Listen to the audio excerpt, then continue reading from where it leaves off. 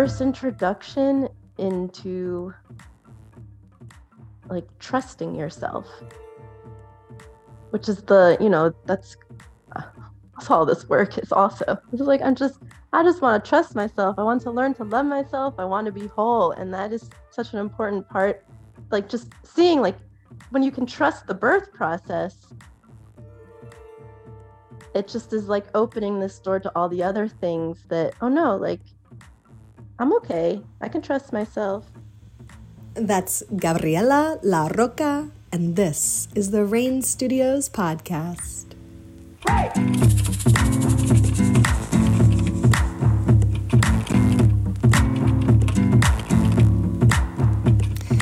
Welcome back to the Reyn Studios podcast. I'm Reyn Reed, your hostess, and today is a wonderful release of the Rebearth series. So this is going to be complimentary for any of you who have been thinking about doing Rebearth. This is going to help you understand a little bit more about the program. And of course, those of you who are in it, so whether it's one-on-one or the fellowship or you're doing it on your own with the PDF or the workbook, this is going to be huge in just guiding you on your journey through the work of Rebearth. Gabriella has become a very dear friend of mine, really like a soul sister. And we meet in Ottawa weekly. Gabriella is actually also doing my RYT training. So she is doing yoga training through me one-on-one. And so our work just keeps unfolding. Gabriella is an incredible linguist. She's a native speaker of both English and Spanish, and we'll get into her whole story as the series rolls out. But she was born in the U.S. Our paths originally crossed when she was at Tulane University in New Orleans through a mutual friend. Shout out Ariane. And then we've reconnected now. She's been living in Bilbao for over, I believe, 11 years, teaching at an academy, English to the Spanish speakers, and she is just incredible. She has understood the assignment of this work and is just a radiant sort of beacon of the Rebearth light, if you will. So without further ado, here is my conversation with the amazing linguist, verbal genius, the gift of gab, Gabriella La Rocca. No, let's just do it. Let's just fucking do this. All right. Okay. Gabriella La Rocca in the house. Hola, Kichi, ¿cómo estás? Oh, ya, maravillosa, genial. Sí. So Gabriella is coming to us from Bilbao, Spain. And Gabriella and I have been working together for quite some time now, like over 2 years. No, 14 months, I think. Oh, wow. 14 Known each other for over a decade, technically. True. Exactly. Oh my gosh. Exactly. But so today what Gabriella and I we have been talking about doing this for a long time. We have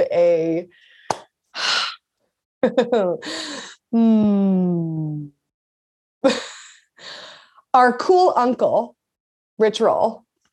I like that. Very cool. Shout out to our very cool aunt and uncle, Julie Pyatt and Rich Roll. Yes. We are, so in the Rebearth work, I use the Rich Roll podcast very often as like a supplement to the program because the conversations that he has and the guests that he has are talking so much in alignment with the work that we are doing.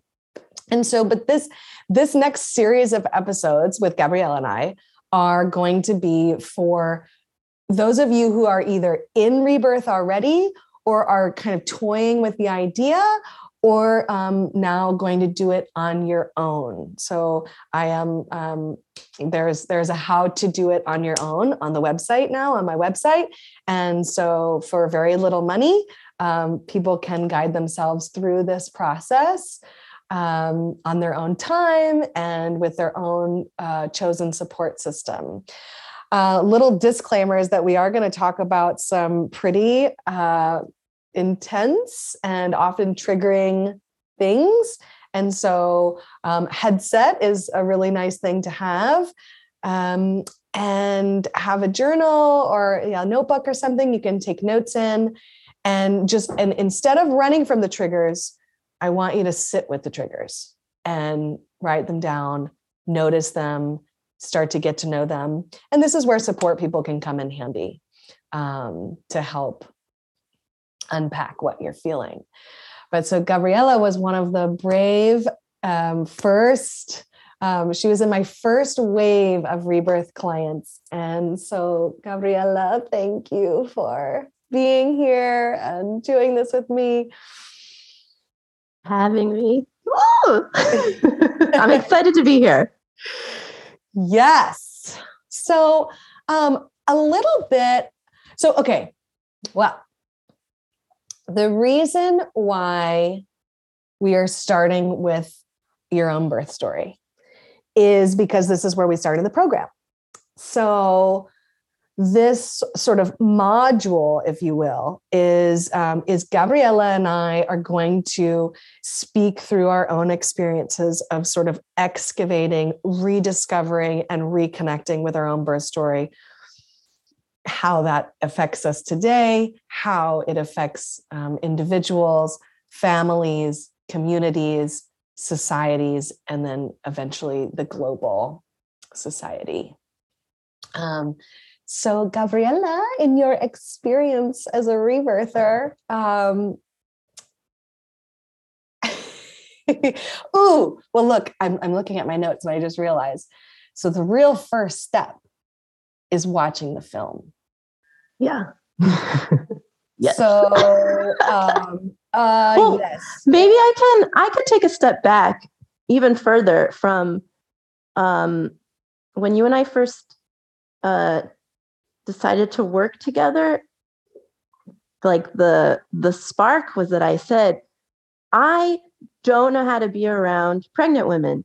My friends are pregnant and I freeze up and I do not know how to relate at all.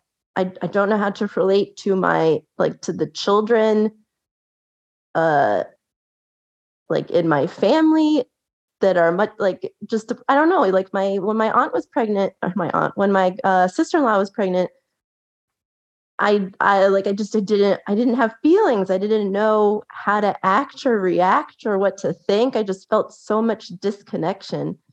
And a lot of it I thought was because, I'm living in Bilbao. I'm living in another country so far away from all of my friends that are now starting to have children. And it's just that, I never got to live the experience with anybody. And then as my friends in Bilbao were starting to have children, the pandemic hit. And so then I didn't get to see any of them. And so I thought that it was much more of a physical and experiential disconnect. But that just would have kept on happening and happening no matter whether I was in close proximity to any of these women in my life. I felt so disconnected from it. And I was like, what do I do, Reyn? What do I do? And you're like, hey, I think you should take Rebearth. I was like, okay, please. Yes, let's do it. Go. Yes.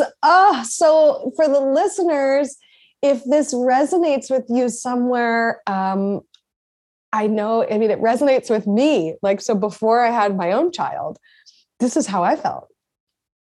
And literally up until his head crowned, that's kind of how I felt. So, and I highly recommend doing this work before your child's head crowns. Yeah,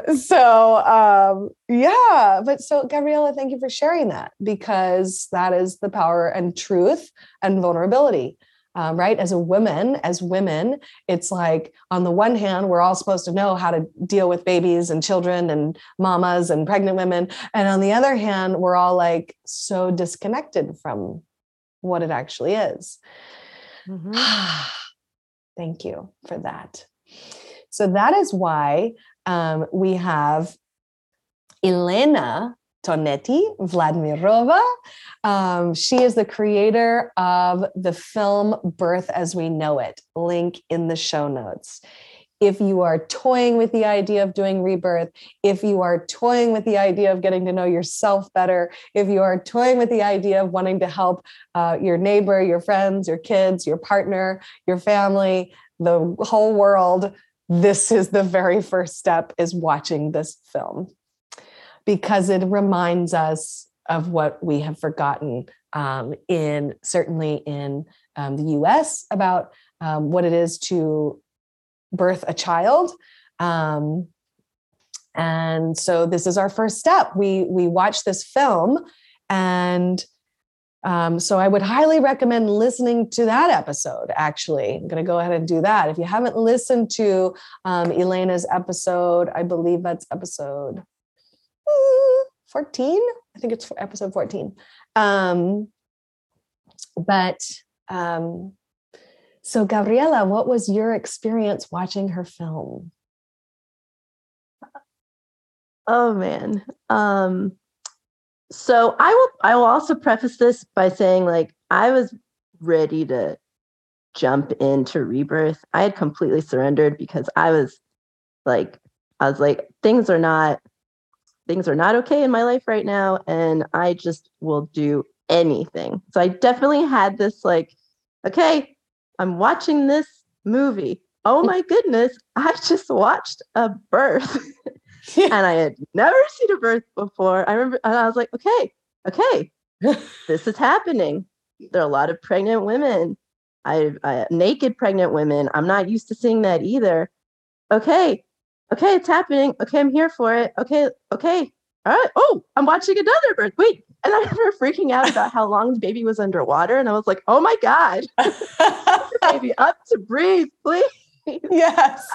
So, right. So I guess, and for listeners who haven't watched the film and haven't listened to the episode with Elena on the Reyn Studios podcast, just a little preface is it is a consecutive series of there's probably like 7 or 8 births, I think. And they're all either at home or in the water. Some of them are in like actual, like in a small warm inlet, like in a natural setting. It is up close and personal with the naked human female body pushing out or releasing a baby rather into mama's hands or daddy's hands or a fellow maiden's hands. So that's what we're talking about. and in a really beautiful and sort of serene kind of way, we're seeing birth in Elena's film in a way that we don't normally, at least in the West. The process of watching this film is a part of our reconditioning. So we're sort of deconditioning from this ruse that birth has to be a panic and in a hospital, and there has to be 12 people with white coats and gloves and all of these sterile things around in order for a woman to panic and have a really traumatic experience. That's what most of us have seen. And if you have seen something else, listeners, fantastic. I'm so excited for you. But so many of us were sort of indoctrinated with this birth is panicky and fear. So birth as we know it is because we can talk about it till we're blue in the face, but seeing it really is believing it, Okay. So because that's really what you get from it is that, we're born to be able to do this naturally. Everything about how we have been created is to be able to do this. And I didn't know that. I had no idea. That's not what I'd ever been exposed to. I didn't trust that the body knew the whole process of every little intricate thing happens in that sequence for the baby to be released and to be okay, and for the mom to be okay. And that's really like, that's what I got from it. But I had no idea. I had no idea. Yeah. And I would even take, can you expound upon okay? Like the mom and the baby are okay, or are they something even else? Oh, well, they're like deeply connected. Yeah. And it's beautiful, and there are smiles, and the connection then also between the mom and the dad, and the love that you feel, that it's like safe. You feel safety and you feel security, and like it's the natural way that it's, I mean, I don't want to say it's like it's, well, yeah, I guess it's supposed to happen. That's Yeah. supposed to be okay. It's supposed to be okay. It's supposed to come from love. Supposed to be okay. Exactly. But isn't it interesting how it's still almost like a hesitancy to be like, wait, it's supposed to be okay. Like it is okay. Like that is, that is this work. It is okay. And Gabriella and I were actually just in an Ottawa meeting right before we're recording this. And shout out Wendy was the fairy goddess of the day. And her icebreaker was, can you remind me exactly how something that you didn't think that you could do, but that you did. Right. And so I've been doing this work for about 5 years now, like since I got pregnant. And not as deliberately, certainly wasn't calling it rebirth when I was pregnant. But it was my journey. So it definitely, everything, leading up from about 5 years ago has opened me to this. But I say that because in today's meeting, when she posed that question, still, like there's a part of me that's still in the deconditioned. There's still a part of me that's like, oh, I can't believe I did that. I can't believe I pushed out Wolfie. And I did do a lot of pushing, because again, I hadn't done all this work yet. But if given the opportunity again, I would attempt to really just release and surrender to the feeling, as opposed to doing the bear down and push. But yeah, so I say that because like Gabriella and I we're on this journey together, and we still working together. We still, our friendship, our bonds. Bond. Thank you. Our bond. It's like sisterhood. It's just amazing. So again, I'm just so grateful to be doing this. I love you. I love you too. Oh, and to our favorite uncle, this is our first round of Rain On. Yes. I just have to say that. I just have to plant the seed or the little spore. Rain on. Rain on. I see it with like tridents, that like the Rain On is a trident. You stand with it, boom, boom. Yes, maybe so. So here you are, and you're watching the film, and what other sorts of resistances or surprises, or just so our homework assignment for this conversation, for this episode, was to rewatch it. So are there any things that you just want to like pull out and unpack?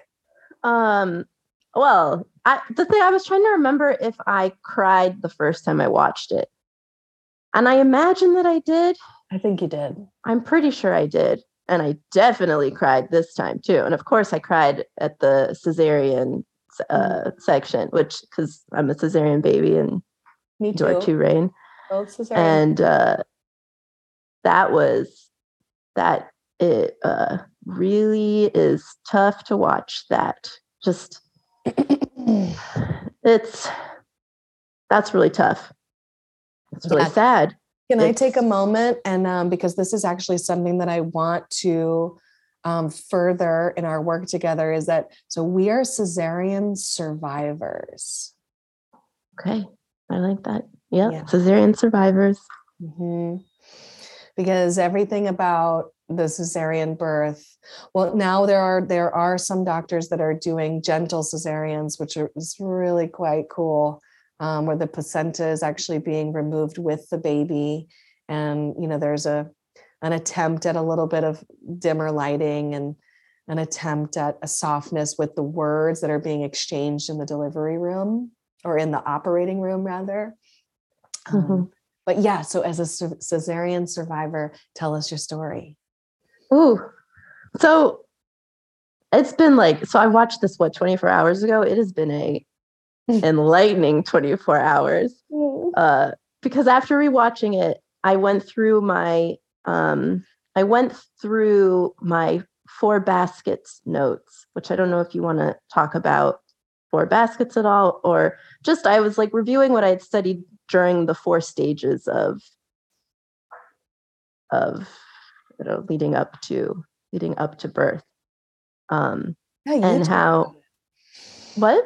I said, yeah, I would love to. So you can just expound upon it, since the 4 baskets, and in the show notes, I'll drop the Catherine Lightfoot episode is where she kind of really goes into the 4 baskets. So for the listeners, we'll put some things in the show notes for them if they want to kind of nerd out a bit more, but I feel like your experience is going to help explain it.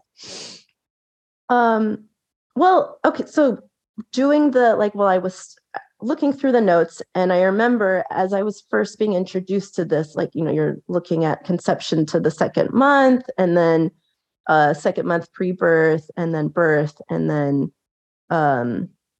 birth through the first 6 hours. And I do remember being I don't really identify with any of these. I mean, I'm a happy person, besides the fact that I was struggling a lot at this time. But in general, I was I'm a happy person. I don't really feel that way. Everything is great. And then I talked to my mom. And so, fortunate to be able to talk to my mom about my birth, and went through all of the different stages, the different baskets with her. And I think sort of expecting oh, okay, she's gonna show me where the problem is from this. I'm gonna be able to pick it out and identify my basket, the one that I belong to, that I'm stuck in. And no, not really. I was conceived very consciously through love, and I deeply feel that, and I feel that up until my birth, it was I feel very warm inside just thinking about that. I do really feel that my parents loved me in that process. My mom was listening to Tina Turner, which was oh, of course, I'm obsessed with Tina Turner, so I got that. Explains everything. So many things. Okay, so basket 1, conception, basket 2, gestation, full of Tina Turner. Full of Tina Turner. Lots of music in Spanish. It was I mean, I think also my mom is a deeply spiritual person, and that's just, I think she's very mindful. She's very mindful during this time. And then we get to the 4th basket, and but the 3rd basket also, I mean, the 3rd basket is the birth process. Right. And so there's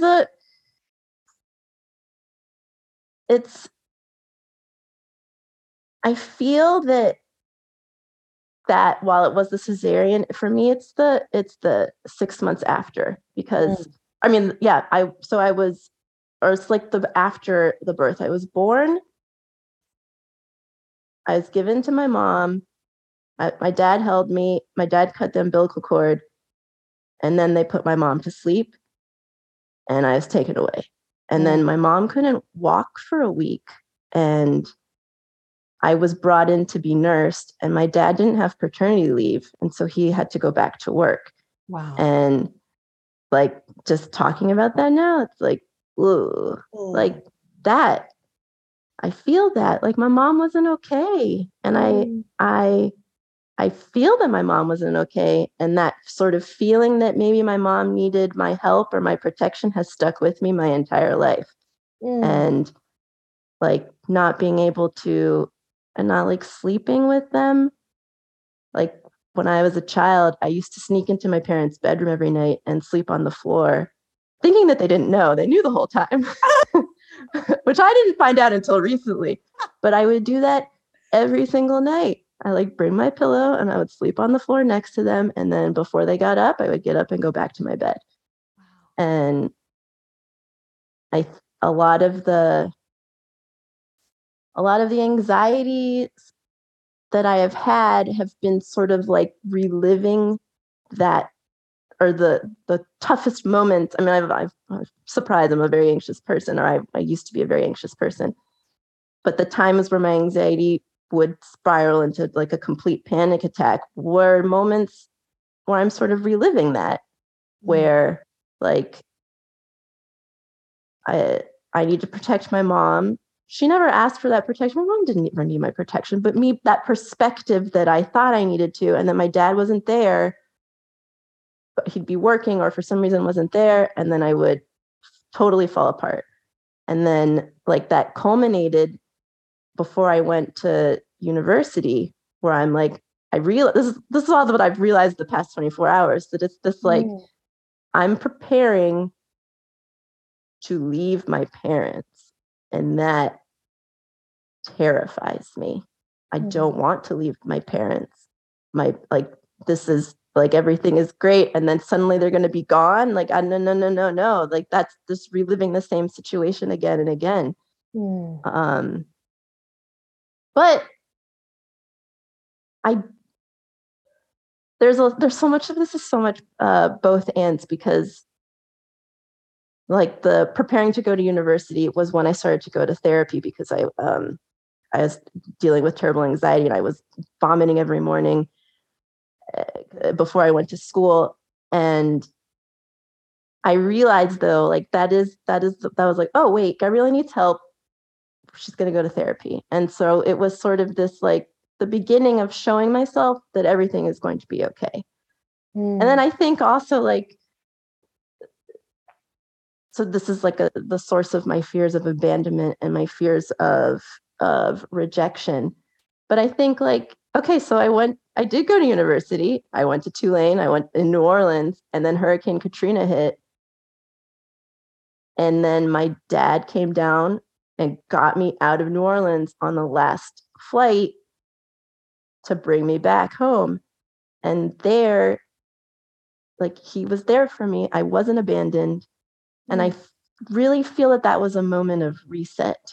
Wow. Like, I was like, oh, okay, wait. Like, in a lot of sense, that perspective is not true. Like, they're there. And so then, I was able to go to university and start this sort of independent life without them.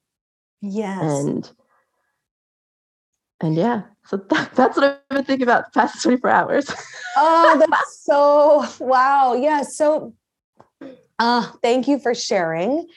And, this is tough stuff. This is vulnerable stuff. And it's funny because Gabriella and I have talked about this before, but it's like, yes, you're still sort of unfurling or, discovering new, unturning, new leaves and things from the story. And what I want for the listeners too is that, this is not a blame game. That is not what this is. Not at all. But we are discovering the truth of what happened to us. So there's an acceptance that that we must go through in order to heal. It's like we must accept that, a cesarean style birth in the 80s was a traumatic experience. The doctor wasn't trying to make it traumatic. Your mother wasn't trying to make it dramatic. The nurses, and they're all to the contrary. Like, this is what the medical world is telling women at the time. This is the safest, most effective, this is the best way for you to have your baby and have a healthy baby mama outcome. And, part of my work that is so triggering for so many people is that I really believe that for most people, that's actually not true. I believe that for most people, mamas and babies, the the healthiest and most whole way that they can be born is in the comfort of their own homes, into the comfort of their own hands and up to their own breast. Because this is something that I've experienced, and it makes so much sense. And I'm talking about nature. I'm talking about biological sense. And I do hold my hands together in reverence and bow my head to those who really do need the assist of the Western medicine and doctors and surgeons and things. I'm not ever going to say that it's completely unnecessary or that it's bad, but I will say, and in the circumstances that it's necessary, I'm grateful, have the most reverence for that availability.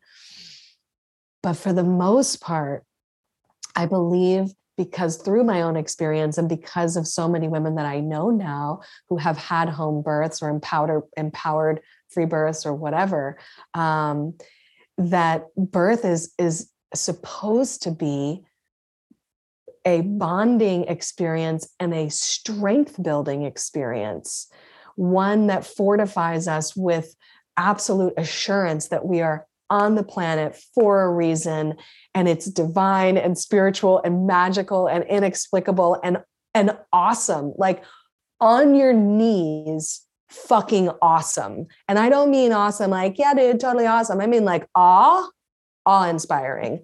The actual root word, it is, birth is jaw dropping. Like, yes, I talk about it all the time. Yes, this is what my life is about at this point, but I'm still cannot believe that like people have this dance, this sexual dance. And many a time the result is a human being coming out of another human being. I just will never think that that's like, oh yeah, and now let's go get some groceries. Like, wait, what? Like we come out of each other? Like, so it's like really pumping the brakes.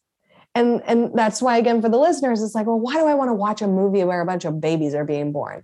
Well, because we were all born.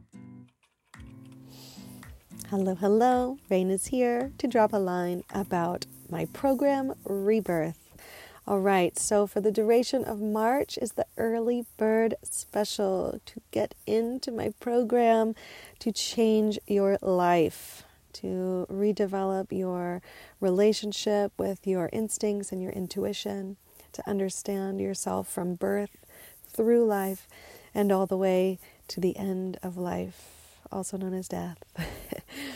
This is what my program is all about, and so March is going to be early bird admissions, April is going to be regular admissions, and then about halfway through May 15th is going to be the final day of intake for the program. The program begins at the end of May, and it's going to last for 6 weeks, and we are going to do it in group format. I am so delighted to bring us all together and for us to use the strength of the pack to move through rebirth, together, and just have an incredible metamorphosis transition into your most authentic self. So, links in show notes. Join me. Let's do this. Back to the show. We all had that experience, and the cells in our bodies actually remember these experiences. We have a cellular memory, in a sort of limbic imprinting is what Elena references. And neuroscience is coming out with all of this left and right that like, yes, the way you were conceived actually matters. The way that you were gestation period, right? Inside of your mother, the emotions, the smells, the things that she was breathing and drinking and eating and seeing and listening to and feeling all affect literally the brain development and the full body development of the fetus inside. And so our personalities are being shaped in the womb.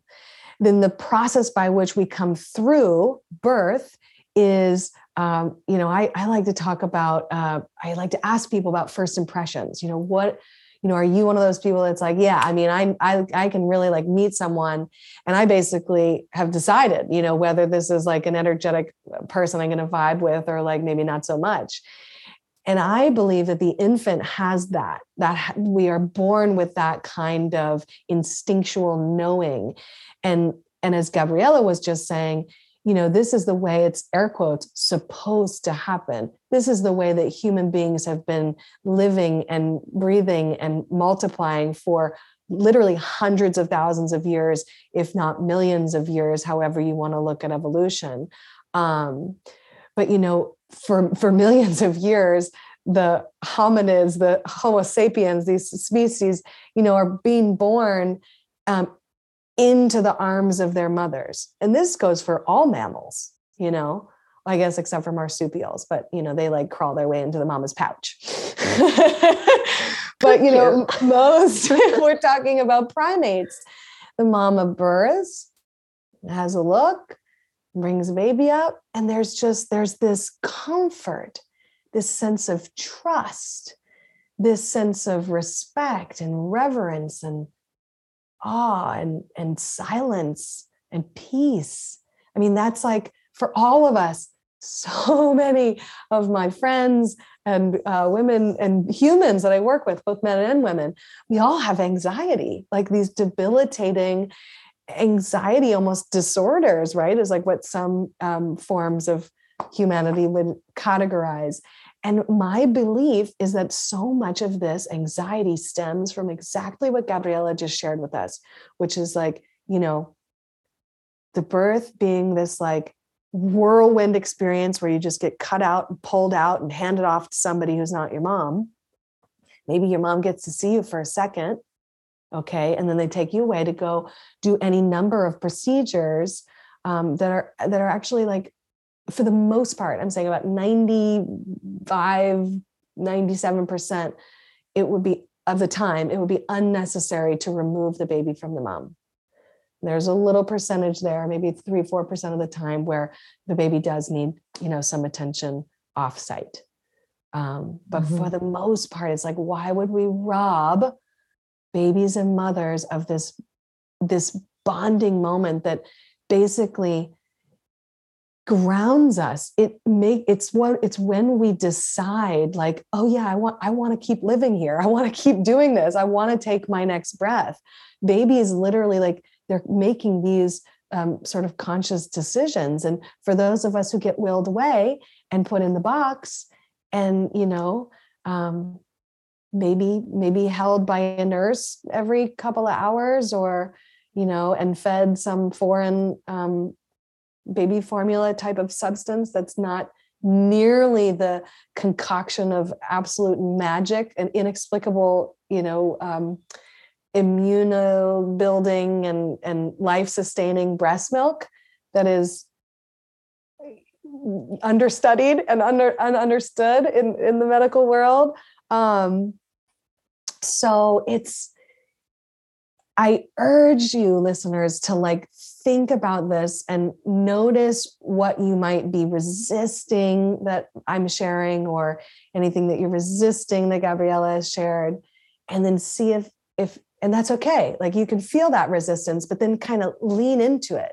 Question, like if you could do it again, what might your birth be like? Your own birth, not even thinking about having kids. It doesn't even matter if you choose to have them or not, or, whatever. But how might you choose to be born? And since Gabriella is here and she's thought about that, if you would be willing to share that with us, or something like that. Yeah. So it is.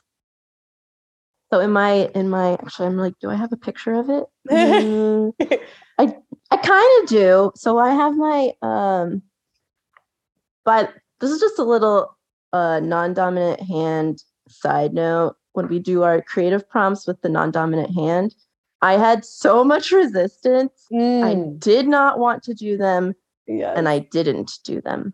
Yes. But 14 months later, my wall is covered in all of my creative prompts, which are not always done with my non-dominant hand. Now, because there's no resistance, I'm just like, oh, I gotta go draw that. And so now I have this beautiful wall of drawings. Just so like if anybody is feeling resistance to it, that's fine. Yeah. It's okay. You'll get to it.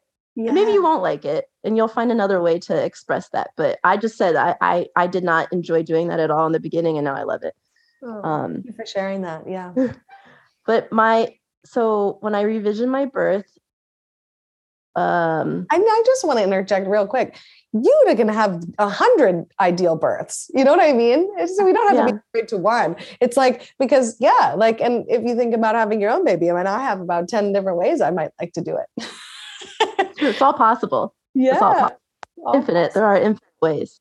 Yes. And the one that comes to mind, I guess the one that when I did this meditation, it would have been like 14 months ago. It was, I guess it's still in the hospital, and my mom and dad are there. And then my aunt Stephanie is also there. She's also my godmother. She's also there. And it's the three of them holding me at once.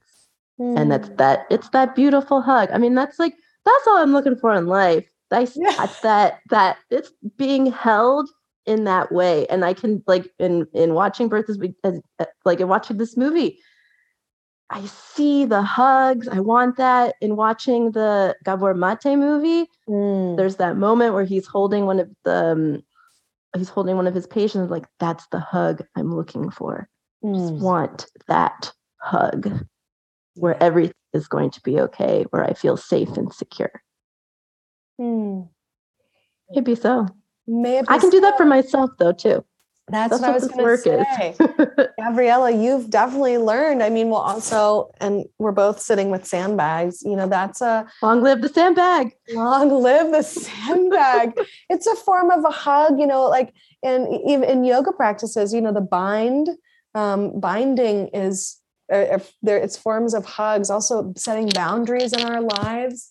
That's a form of hugging ourselves. And but yes, again, so to the listeners who might be having resistance, it's like, well, get over it.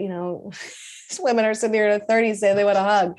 And it's like, yeah, but we all do, but the truth is, if we really excavate and we see, the truth is that everyone wants a hug, and not just any hug, but the hug of acceptance, the hug of reverence for life, and knowing, and just this knowingness, it's just a knowing that is passed down from generation to generation. And I feel that the traumatic birth or really birth with separation, with separation from mom and baby can really rob us from that initial hug that welcomes you to planet Earth. I mean, that's what we're talking about, because for 9 months, and out here as cognitive adults, we call it 9 months.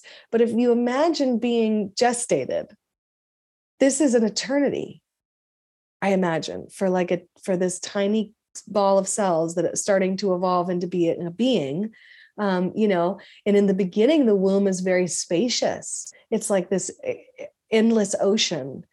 All of your needs are met in the womb through the umbilical cord. The sounds of your mother, this just sort of warm, talk about a warm hug. I mean, the living inside the womb is is your first hug. And I believe that this is where part of my divine connection to freediving. It's just because I feel like I'm going back into the womb, but in that spacious period, because at the end of the gestation period, baby actually is so large, and baby is like, oh God, I've lost, what happened to my infinite ocean? I must escape. I must get out. And so the baby sends a signal hormonally in the exchange through the umbilical cord to the mom that says, I'm ready to come out. This is the initiation of what in Western medicine is called contractions or waves or sensations, whatever you want to call it. But this is when the uterus literally starts to squeeze baby out. And so that's why I made reference to, the fact that I don't want to push next go round, because really the uterus is doing the work for you. So the art of letting go is it's both a literal and figurative art that in the rebirth process, this is part of the teachings, or in the reminders. I must go on record, and say that, in rebirth, I'm not actually teaching you anything. I'm just reminding you of what your body and your cells already know. And it is my divine honor to get to do that, to just be a reminder of what this is, because I didn't make this. What did you call yourself? The sea tube? You're a sea tube, a divine sea, or not? What is the little tubes at the bottom of the ocean? Oh yeah. Yes.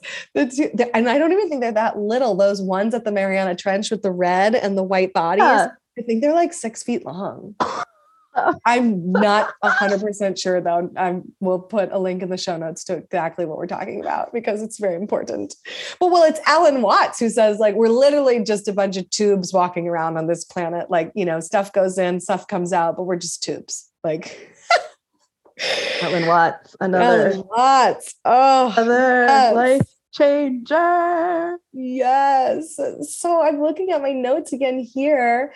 Are there anything about the film, about Birth as We Know It, that surprised you?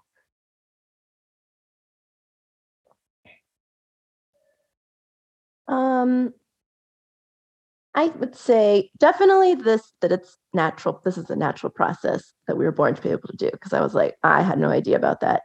Yeah. And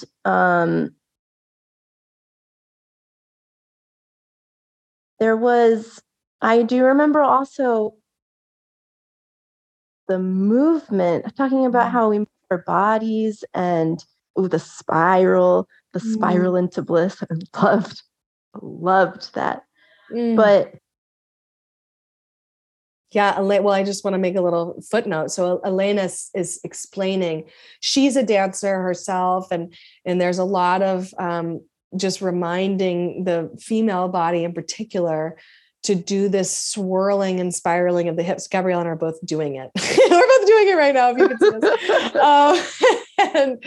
But in this spiral, this is my sort of like, masculine that jumps in, is like, in 007, in the beginning of all the 007 movies, they have the gun barrel, like where you look through and it's got the spiral. So in fact, like this is the same thing that the baby does through the womb. So the baby actually spirals his or her way through the pelvis through the pelvic bones to escape, to birth itself. Baby doesn't just drop out in like a straight line. The baby actually spirals, and the female pelvis is designed perfectly. And the baby head is also designed perfectly, like a little lock and key shape, as the baby spirals out. So for mama to be spiraling her hips during the birth process, actually it's like flushing a toilet. I mean, it's not very it's not really beautiful, but it's just what's coming to mind. So, we're talking about like, it's just like spiraling baby out. The whirlpool. The whirlpool. That's better than a toilet. Thank you. Yes. She says that, like, if there's one thing that you're going to take away from this film, let it be the spiral. Let it be the spiral. Yes. And so pregnant or non-pregnant, birthing or non-birthing, I believe the spiraling of the hips is a very divine movement that just helps us reconnect to the truth of who we are. Yes. Oh, it's so sensual. Yes. What about, you have more. Yes. Oh, okay. Well, there's the whole scenes about the jumping in the ice water, which resistance, I was like, no, stop. Don't do that. Too cold. Yes, this primarily Russian women in this film, as Elena is from Mother Russia. And so, yes, there is an ice bathing, ice dipping, ice swimming that the fully pregnant, 8 months pregnant women are plunging into, but also their younger baby, their older babies, they're like 3, 4, 5-year-olds are just jumping in willingly. Swimming? I was like, can a baby swim like that? What's happening? Oh gosh, yes. Which like, and I'm like, of course, but we're just taught. I mean, no, we're taught be afraid of water. You don't know how to swim. Like, yes. And so Gabriella is now talking about the birthing. There's some scenes where they're in the warm sea, and there are dolphins, and there are very young, like 6-month-old babies, full on swimming with their, 2, 3, 4-year-old siblings, and they're swimming with dolphins, and it's just the most divine. beautiful. Wow, what a dream! And they lived it for real. So cool. What about any aspects of the film that were painful or challenging to observe? So the cesarean was rough, and then the penis reduction surgery was awful. Yes. So more commonly known in this culture as circumcision. Elena so humbly illustrates it as the penis reduction, which it actually is. Technically, you're removing a portion of the predominant portion of the penis. So something to question, if we're living in cultures or societies where clean water is, just running from your faucet, and you're able to take a bath every other day, a couple times a week, circumcision is most likely very unnecessary. Yeah. I mean, in Europe, I'm not going to speak for all of Europe, but I mean, in Spain, it's not common at all, which is like, I think that's so interesting because it's such, I don't know if you're growing up in the US, you think it's such a given, but it's like, no, not everybody does that just to do it. That's that's a cultural, I don't know, tradition, decision, thing that just people just assume is what's done, and it's not the case everywhere around the world. Yeah, so something to think about. Definitely something to think about. It's just something to think about. Not trying to push my opinion or belief onto any of the listeners about this subject, but it is like, if you watch this film, you will watch a circumcision or penis reduction surgery being literally performed or executed, however you want to say that. And it is, and that's the thing, so much of birth and babies and all of this is out of sight, out of mind. And oh my God, am I going to do this? I think I am. So one of the things that I say with my Rebearth clients, but I have not yet said publicly, I don't think, because I'm afraid of what the feedback I might get. But here we go. So I don't know about you or any of the listeners, but if you remember a show called like Unsolved Mysteries. Do you remember this show? Mm-hmm. All right. So we're like early 90s kids. And I just remember there was, quite a few about this alien abduction storylines. And the alien abduction storyline is repeatedly very consistent. And oftentimes the consistency goes like this. I was really comfortable and warm, and all of a sudden I was bright lights, blue people, cold blue hands. So this is bright lights is the operating room. Cold blue hands is the latex gloves and the blue suits. And the big eyes are oftentimes these like what is this called? The magnifying lenses. Yeah. Or like some sort of like glasses that the that they put over the, what comes to mind is the monocle. It's not a monocle. Well, either way, I mean, so literally what we're talking about is people who are describing being abducted by aliens are actually describing what it's like to be surgically removed in birth. They all then usually, so the males that are recounting these alien abductions always talk about genitalia pain, like they're dismantling the genitalia. This is a common storyline. So that would be an immediate circumcision, which happened often, especially I think in the 70s. Then rectal, like they probed my rectum. That is also, and that is a doctor taking a baby's temperature. That's how they do it. I mean, and I don't think that's a nice thing to do to anybody. Would you like somebody to do that to you? Nope. Especially nope. you didn't know them and you just fucking showed up here? I want my hug. I want my hug. I know. Your fingers away from me. I want my hug. Yeah. So this, and and then bulb syringes in the nose. It's just that the alien abduction stories are literally, they're recounting being born in a hospital. That is what the recounts are. And I don't know if there is somebody else that has drawn this connection, but every time I share it, not in public, but in our Rebearth spheres, I mean, on the other side of the screen, they all shake their head like, yeah, wow, You're totally right. That's so, so again, if you're having resistance to what I'm saying and you've just turned off the podcast, well, I guess I lost you, but, that's fine. That's fine too. You'll be back. But it's just something to think about, right? It's just, when we question the things that we've been doing, clearly we need to question some of the things, the routine things that we've been doing here in the Western world, or, in the United States or the developed countries, however you want to say it. I would like to go on record here saying, that some of the most high functioning countries, so highest standard of living, you're looking at Sweden, Norway, Finland, Denmark, and Japan. These are where birth is still revered, still either happening in the home or with midwives. And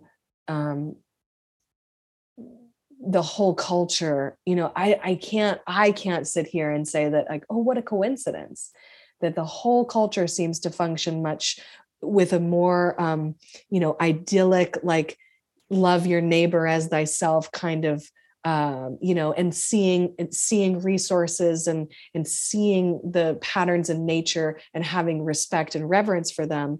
It's like, if we start with having respect and reverence for birth, not only is it all of the onlookers for the, that are watching the birth, but it's the person being birthed and the mother being birthed that are also having reverence for their experience.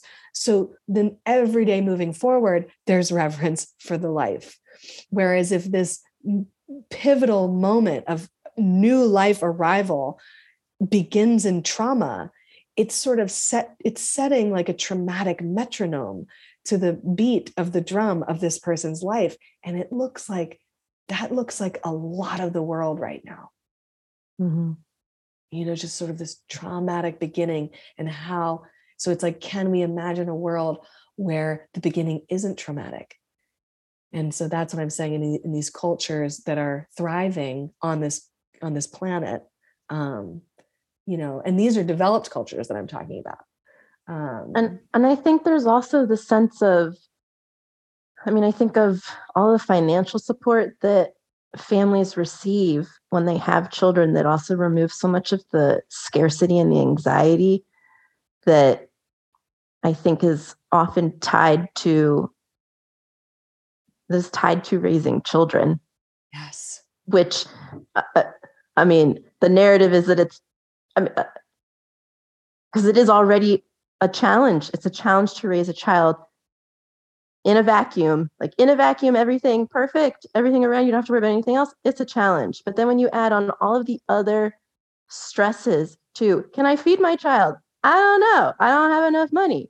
I have to worry about how I'm going to pay for my child's college. Oh my goodness. Like all of those additional senses of insecurity, a lack of a safety net that the parents have to be worrying about is just contributing to this, to this anxiety around this process. Yes. And when you don't have to, I mean, when you can sort of limit those additional stresses, then it's freeing. There's freedom to focus on the real challenge at hand. Right. And you're saying in relation to these cultures who have the respect and reverence for birth, there's also financial support. There's also not only maternity leave, but paternity leave. Yeah. Yes, exactly. I mean, I believe it's in Finland. It is like university is actually free. Right. I think,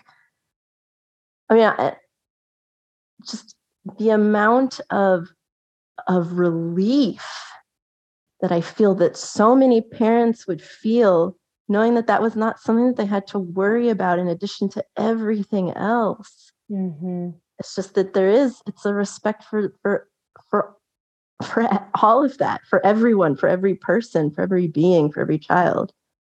Yeah. And I think, and to tie it together too, I think that the death or end of life journey is also being respected. And I mean, you and I are going to have 6 episodes, and that's going to be the 6th. Well, we're going to have more than that, but this Rebirth series, I just want to tie the room together in that sense that, like, birth and death are very closely related to each other. It's like we wake up from being who knows where, and then we go back to sleep at the end and going back to who knows where. We're not going to divulge into that just yet, but the reason I was saying that though is because the cultures that we're speaking of also have reverence and financial support for the end of life, journey. So, wow. Yeah. I'm just scrolling here through my little notes to see if is there anything that you recall from this chapter of our work together that you would like to bring forth that I might have forgotten? Or it was that, like, I remember our first call was like totally like changed my perspective on. I knew nothing. I knew nothing. And I'm also so grateful that, again, I was just like, I'm so open to this. Like, please tell me everything. Mm-hmm. Tell me everything about this. I want to learn everything about this. And I get, it's the first introduction into like trusting yourself, which is that's all this work is also. It's like, I just want to trust myself. I want to learn to love myself. I want to be whole. And that is such an important part. Like, just seeing, like, when you can trust the birth process,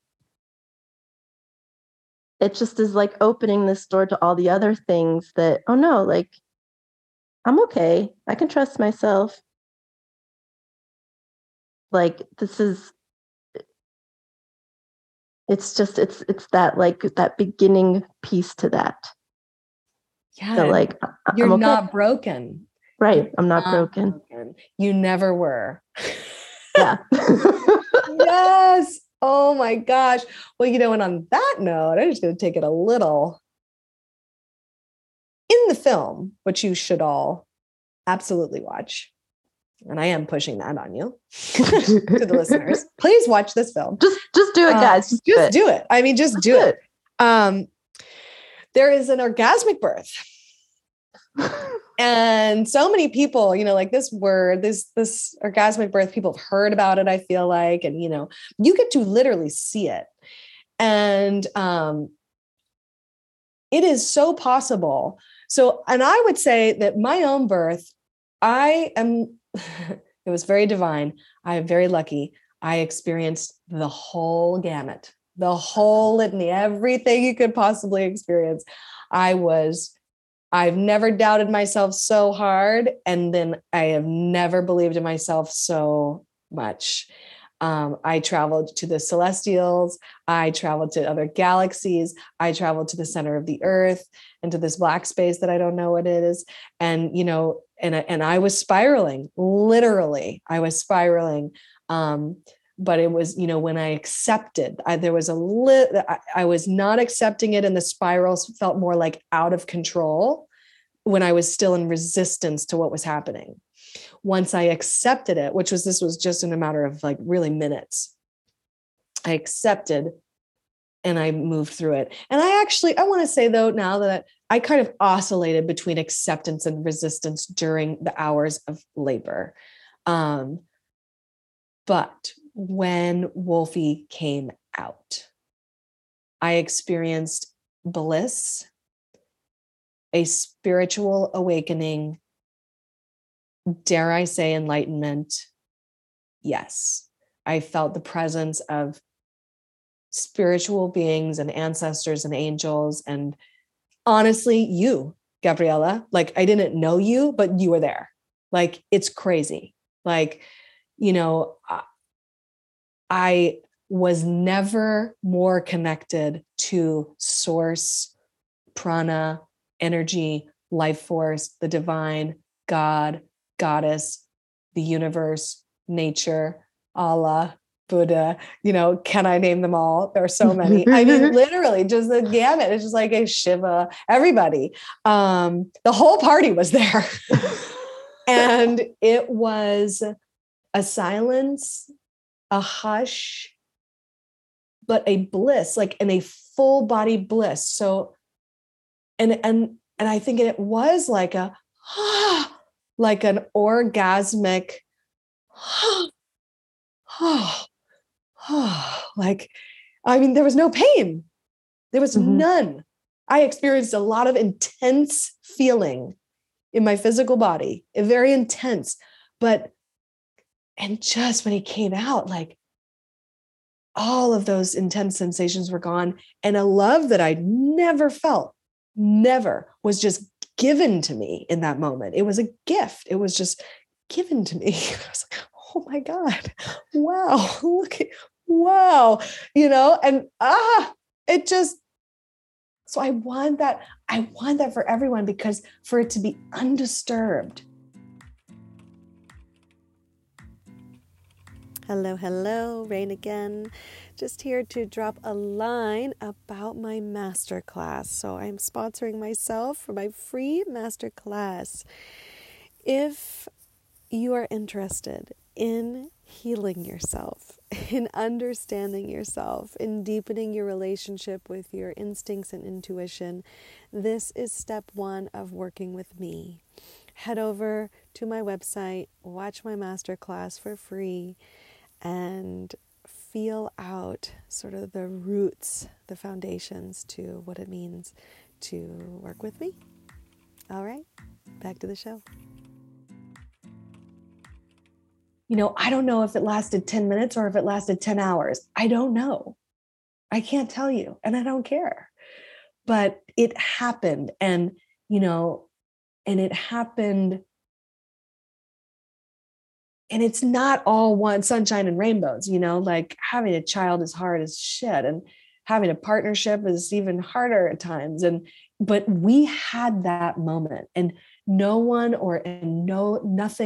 can ever take away from Damien and myself and Wolfie and that moment that we had together. Yeah. As someone who's seen that moment, seen it in all the senses, I feel that. You can sense that there is this little beautiful triangle. You know how much I love triangles. Yeah. That it's just a triangle hug. It's a beautiful, warm hug And you feel that power, you feel that connection in it. Yeah. Man. It's amazing. It is amazing. It is amazing. I want you all listeners to get to have that experience. Whether you maybe so. Maybe but I will so. well, I will also say, which maybe I should have said this in the beginning, like I have not had a child.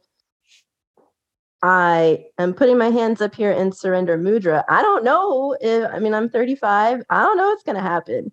Maybe I will, maybe I won't. And I like listeners, this is like, this is not something that is just for women that are pregnant or their intention is, I am going to have children. Like this is for everyone. We can all be connected in this. It's important for all of us. Totally. And thank you for saying that, because, and it's for men too. Oh, yes. And the men. Yes, men, please. Yes. Yes. Join us. Yes. You are welcome in this space. Well, you were born too. And you will, and that's the thing. It's like, we need to support each other. It's not just about me. So it's like, when I share that story, it's not about me. It's about all the babies. That's what I realized in that moment. I was like, every baby is like the little baby Jesus. Every single one. Every single one. And I'm not a religious person, but I love to study the religions I guess I am a religious person. Oh, well, never mind. Flip that. Because I will say that was, 3 years ago, someone says, oh, I'm very religious. I'm like, whoa. And now someone says I'm very religious. I'm like, oh, interesting. Tell me more. Yeah, exactly. Well, I'm interested in all, I'm interested in all of it, but it's all of our narrative, because we were all the little baby. Every single one of us, all of us were the little baby. And so we all have that story. We can all heal that story. So when I say I want that for everyone, I want for everyone to get to do the meditation where and I'm going to put links in the show notes to this, where you experience your own rebirth. You give yourself permission to use your powerful imagination to ideally birth yourself from your divine parents, so if your family of origin is a traumatic one, or perhaps you're adopted and you never met your biological parents. I've worked with plenty of women in that sphere. They still have cellular memory. And honestly, there's no ceiling, like there's just no cap on how your ideal birth could go. And then to see how your life might have been different, or can you rewrite it so your life is different? And that's what Gabriella has done. That's what I have done is, and that's what all of the rebirthers in the program are in the process of doing or have done, is like given ourselves permission to move through our own birth, empower ourselves with a new storyline. And also, to be able to look. So this really ties it back together to what you first started speaking about, Gabriella, is when you see other pregnant women and babies, the most important thing that we can give them is the belief and the knowing that they can do it in full strength and power and sovereignty, all on their own. I have a midwife friend, Katia, who walked out into the woods, into the jungle in Costa Rica. And she's smaller than me by height and by girth. And she walked out into the Costa Rican jungle and had her baby by herself, like on a papyrus mat. Wow. So that's just what she felt like she needed to do. And I'm not, you don't have to do that, but it's cool for us to know that because that's sisterhood, that's family, that's a global family where we look at each other and we're like, you got this, girl, and you got this, papa, like support her, go get some hot water, go fetch some tea, Or if it's not a sphere that you want to be comfortable in, just give her all your love, send her all your love, and wait for the moment where you get to hold her again, you know? Gosh, I just gotta like, because we forgot to talk about one thing. Oh, I mean, we probably forgot to talk about lots of things. The umbilical cord. So the severing of the cord, for anyone who I've ever seen, like, you know, an astronaut floating out, I'm pretty sure they're connected by like an oxygen tube when they're like working on the space things, or like a diver under the water. They kind of old school, but some people still do it, like a compressor where there's a tube going to the diver. So it's not quite a tank. But I mean, even a dive tank, you know, there's a tube that connects the breath. Why on earth would you ever sever either of these tubes? You wouldn't. It wouldn't be intelligent. So please, for the brass tacks, anyone who is thinking about giving birth, please don't cut your baby's cord prematurely, because they are receiving oxygen from the blood the way that they have been for that whole 9 months. And it is really, talk about, you know, fast-paced, swipe right kind of world that we're living in. Please have some patience in that moment, because there is still oxygen-rich blood flowing, even if the cord isn't pulsating. Just give it a minute. Give the baby a minute. how much time is it usually? Like, where what would? So Wolfie took 4 minutes to be having like big, full breaths, and then up to about 7 minutes where they're, so those were like sort of gentle breaths, about 4 minutes of gentle breathing.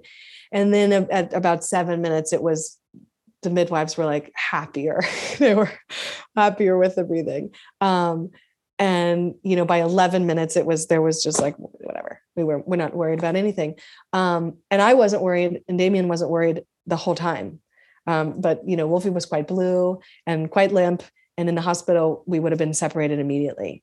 But we kept the cord going, and I did newborn first breaths, which is just puff air into his nose and mouth with my own. I sucked out some of the little gooey fluids in there, and I just loved him and kissed him and, kind of gently. And it wasn't vigorous rubbing or anything, but I just had the knowing that we were still in the process, because, you gestate for 9 months. That's a long time. Then there's a series of hours. For some, it's only minutes of transition, where you go through the vaginal canal, you get squeezed. So all the amniotic fluid that was previously being breathed or mock breathed by the baby. So the baby actually takes in amniotic fluid into the lungs during the life in utero. So the vaginal canal squeezes all the water out, essentially, like a sponge. So when the baby comes out, the idea is that, it expands and that the oxygen flows in. But just give it a little bit of time, to allow those breaths to come in, because the baby's not panicked, because there's oxygen still coming in through the umbilical cord if you'll let them. So that's why the breaths, they slowly start to build. Some babies come out and are like they're just start billowing breath immediately. But I think a lot more babies, they take a couple minutes. It takes some time, so really I would say keep at least 15 minutes, keep that cord connected that would be the shortest amount of time to keep the cord connected. Some people keep it on for days, but that seems like that's a long time for me. We severed the cord. Damien was the one who did it, and around, I think, an hour, 50 minutes, 55 minutes, something like that. And it was just because in nature, mama's got to, most mammal mamas have got to bite it. They got to chew it off, or I was going to ask what would have been done before. Yeah. Chew it, tie it, burn the cord. But yeah, there's a lot of, and some of them, they'll just keep like kind of a lengthy cord on the baby for a while, and it dries up. It's like kind of like the top of a pumpkin, like like hard, like the pumpkin Yeah, I've seen my cousins with that, and you're like, well, what's happening here? As a Yeah. child. Yeah. Yeah. Yeah. But to me, it's, I guess as I was describing that moment of serenity when Wolfie came out, it was like, that was a timely moment. And what I'm trying to say is many a time in hospital, now, not necessarily in the UK or in Europe. In Europe, there's a lot more reverence for that time period, from when baby comes out and is sitting on mommy's chest. And, I don't know the practices in Europe as well. I have to research it, but I don't believe they cut it right away. I do know that in the US, it's a pretty immediate sever. And it just doesn't make any sense. It just doesn't make any sense. And if anybody, wants to throw up their opinion on why, you think severing it is important, have at it. But I don't think so. I think it's nature designed it to be, a calming process. And, lots of touching and licking and gentle rubbing and noozling. You kind of noozle your baby to life. Like that's what we did. I noozled Wolfie back to life, or not back to life, into life. It just noozled him in, because he had just had really, the rough time squeezing through there. And our labor was a long time, because I had a lot of fear. I had a lot of resistance. I was not privy to all of what we're talking about now. Mm-hmm. But yeah, so it's important, whether we have any children or not on our own, just that we can hold space for other people who are going through that journey, and have light a candle for them and sing a song for them and have reverence and remind them that it's natural and normal, and that it's divine and beautiful, and to be patient with their child. Because honestly, a lot of you all know me. And I mean, I don't think patience would maybe be one of your first words to describe me. Because I was patient in Wolfie's first moments, I think I'm a lot more patient of a mom, because I got that opportunity. I learned in that moment to be patient. Oh my God, that's what it was. I was taught in that moment, I need to be patient with this tiny person. Wow. And I'm going to be patient with him for the rest of my life. And I think that's why I'm able to do this work now. Before I was just this vinyasa teacher, freaking moving through fast postures to get to the next thing. But now I hold space for incredible humans like you, and listen and learn, and I'm open to the patience. I don't think I'm right. I'm not trying to be right. I'm just trying to hold space for all this stuff, because I know it's a big deal. I know this stuff is a big deal. But I'm not an expert. I don't pretend to be. Just a curious explorer. I want to be the Jane Goodall of humans. That's what I'm going for. Jane Goodall of humans. The amount of times that I've seen Get Curious also in the past 24 hours has been stay curious, being curious, key to happiness is being curious. Okay. It so is. Yep. Message received. Yep, got it. Understood. Loud and clear. Heard it. Oh, I think that's a really nice place to end. Oh, wait. Well, actually, I will say. Never mind. Well, it's tying it back into what I first said. I have so much joy when somebody tells me that they are with child now. I get so excited. I give all of the hugs. I am not afraid of this. Because it really it had nothing to do with knowing the vocabulary. I thought it was I don't have the vocabulary. It has nothing to do with that. No. I still don't have the vocabulary. I still don't. Gabriella is a linguist, multilingual linguist, teacher of language. So of course that would be her default. Right. This is true. Must be a language problem. Good old front brain kicking in. Yep. But I love being around I teach little kids now, and I'm not afraid of that. And I used to be so afraid of little children in Spanish because, again, this is, all of these like limiting beliefs that I had, but little kids don't understand me, then I don't understand them, and then I'm going to feel embarrassed. No, like none of that. All of that fear is gone, and it's because of this, and it's so beautiful, and I have so much appreciation, and I for birth and for children, and I do feel that other people can see that in me also, and they feel that I am a person that understands on a certain level what they're going through and appreciates them and loves them for what they're doing. But this has been life-changing for so many reasons that we'll get into in all of the future episodes, but that is one of them.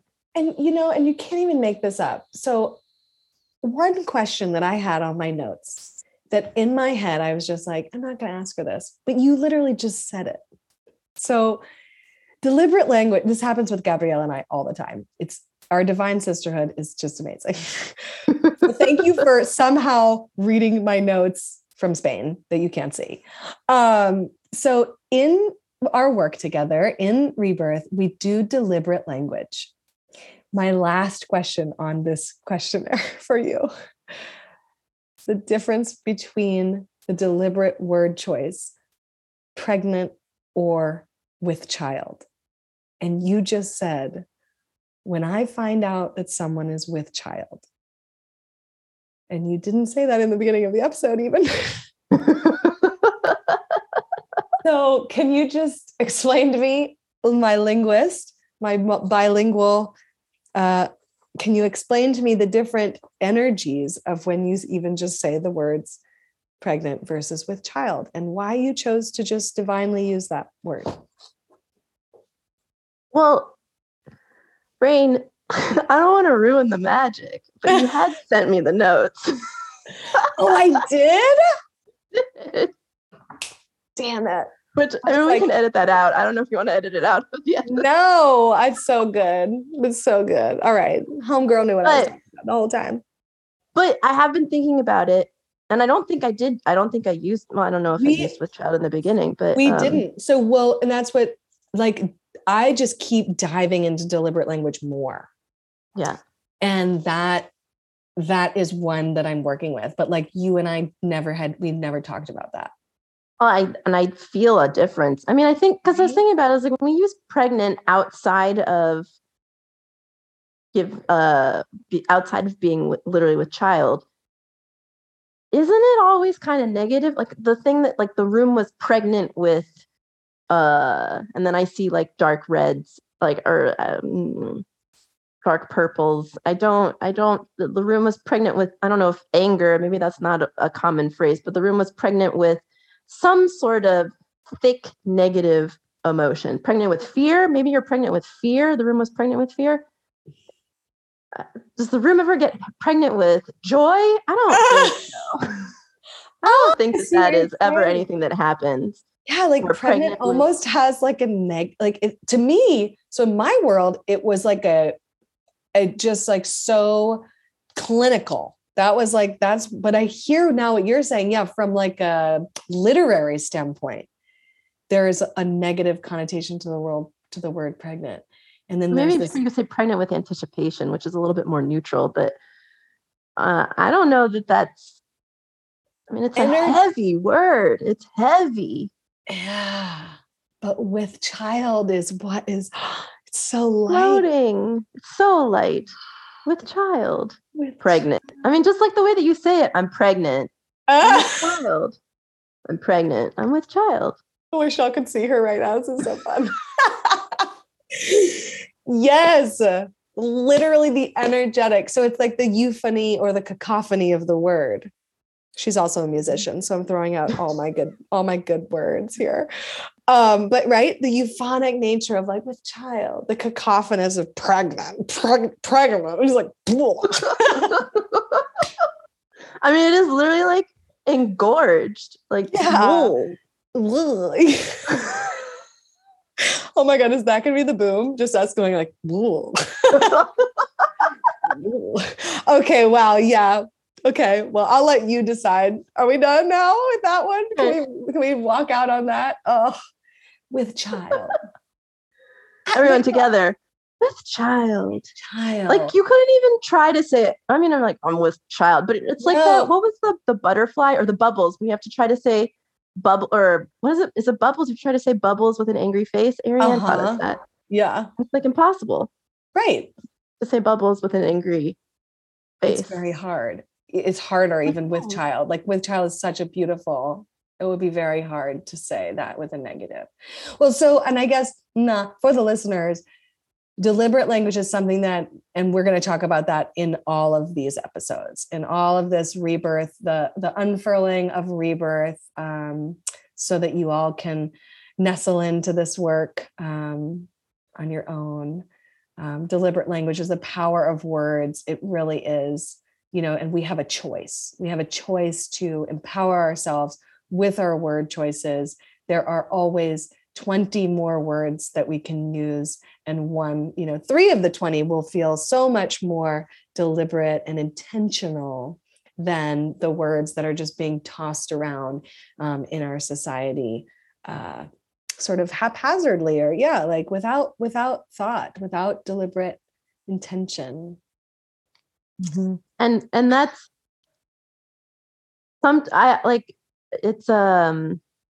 that is something. I mean, well, all of this is stuff. This is all work that this never ends. This is the fun. Is that it's a journey, and it's amazing. And the deliberate language, especially, is like I find it very challenging to incorporate it into your vocabulary. But like, don't give up, because it will will start to flow naturally.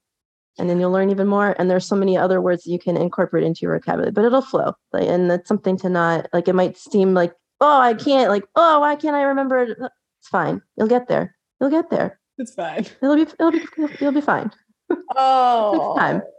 Thank you so much, Gabriella. I love you. Thank you. I love you too.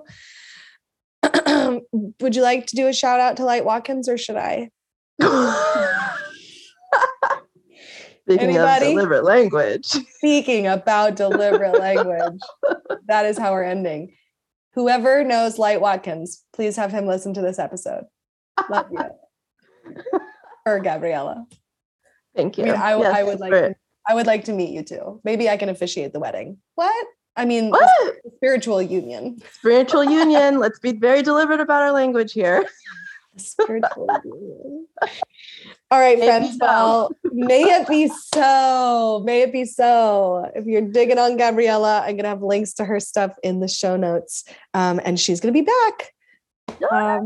Can't wait. Beautiful space with us. So, peace, plants, birth, death, life. Abundance, infinity. Creativity, abundance, infinity. And that's a wrap on today's show. So the first episode of the Rebearth series. I hope you enjoyed it. I know it was a challenging one, as this work tends to be. Links in the show notes to all the fun stuff that we talked about. And just stay tuned for the next episode of the Rebearth Program. We will be looking into first sensual or sexual experience. So it will be a very exciting conversation. Thank you so much, Gabriella, for spending this time with me and doing this work with me. My goodness, thank you, Ariane, for reconnecting us and introducing us. Thank you to Amber, my assistant, for all the amazing magic that you do for me and the pod, and to Z, our producer. So much gratitude for the work that you do that I just don't understand. And of course, Justin Lane Briggs, thank you for the beautiful music, the theme song to the show. Until next time. Aho.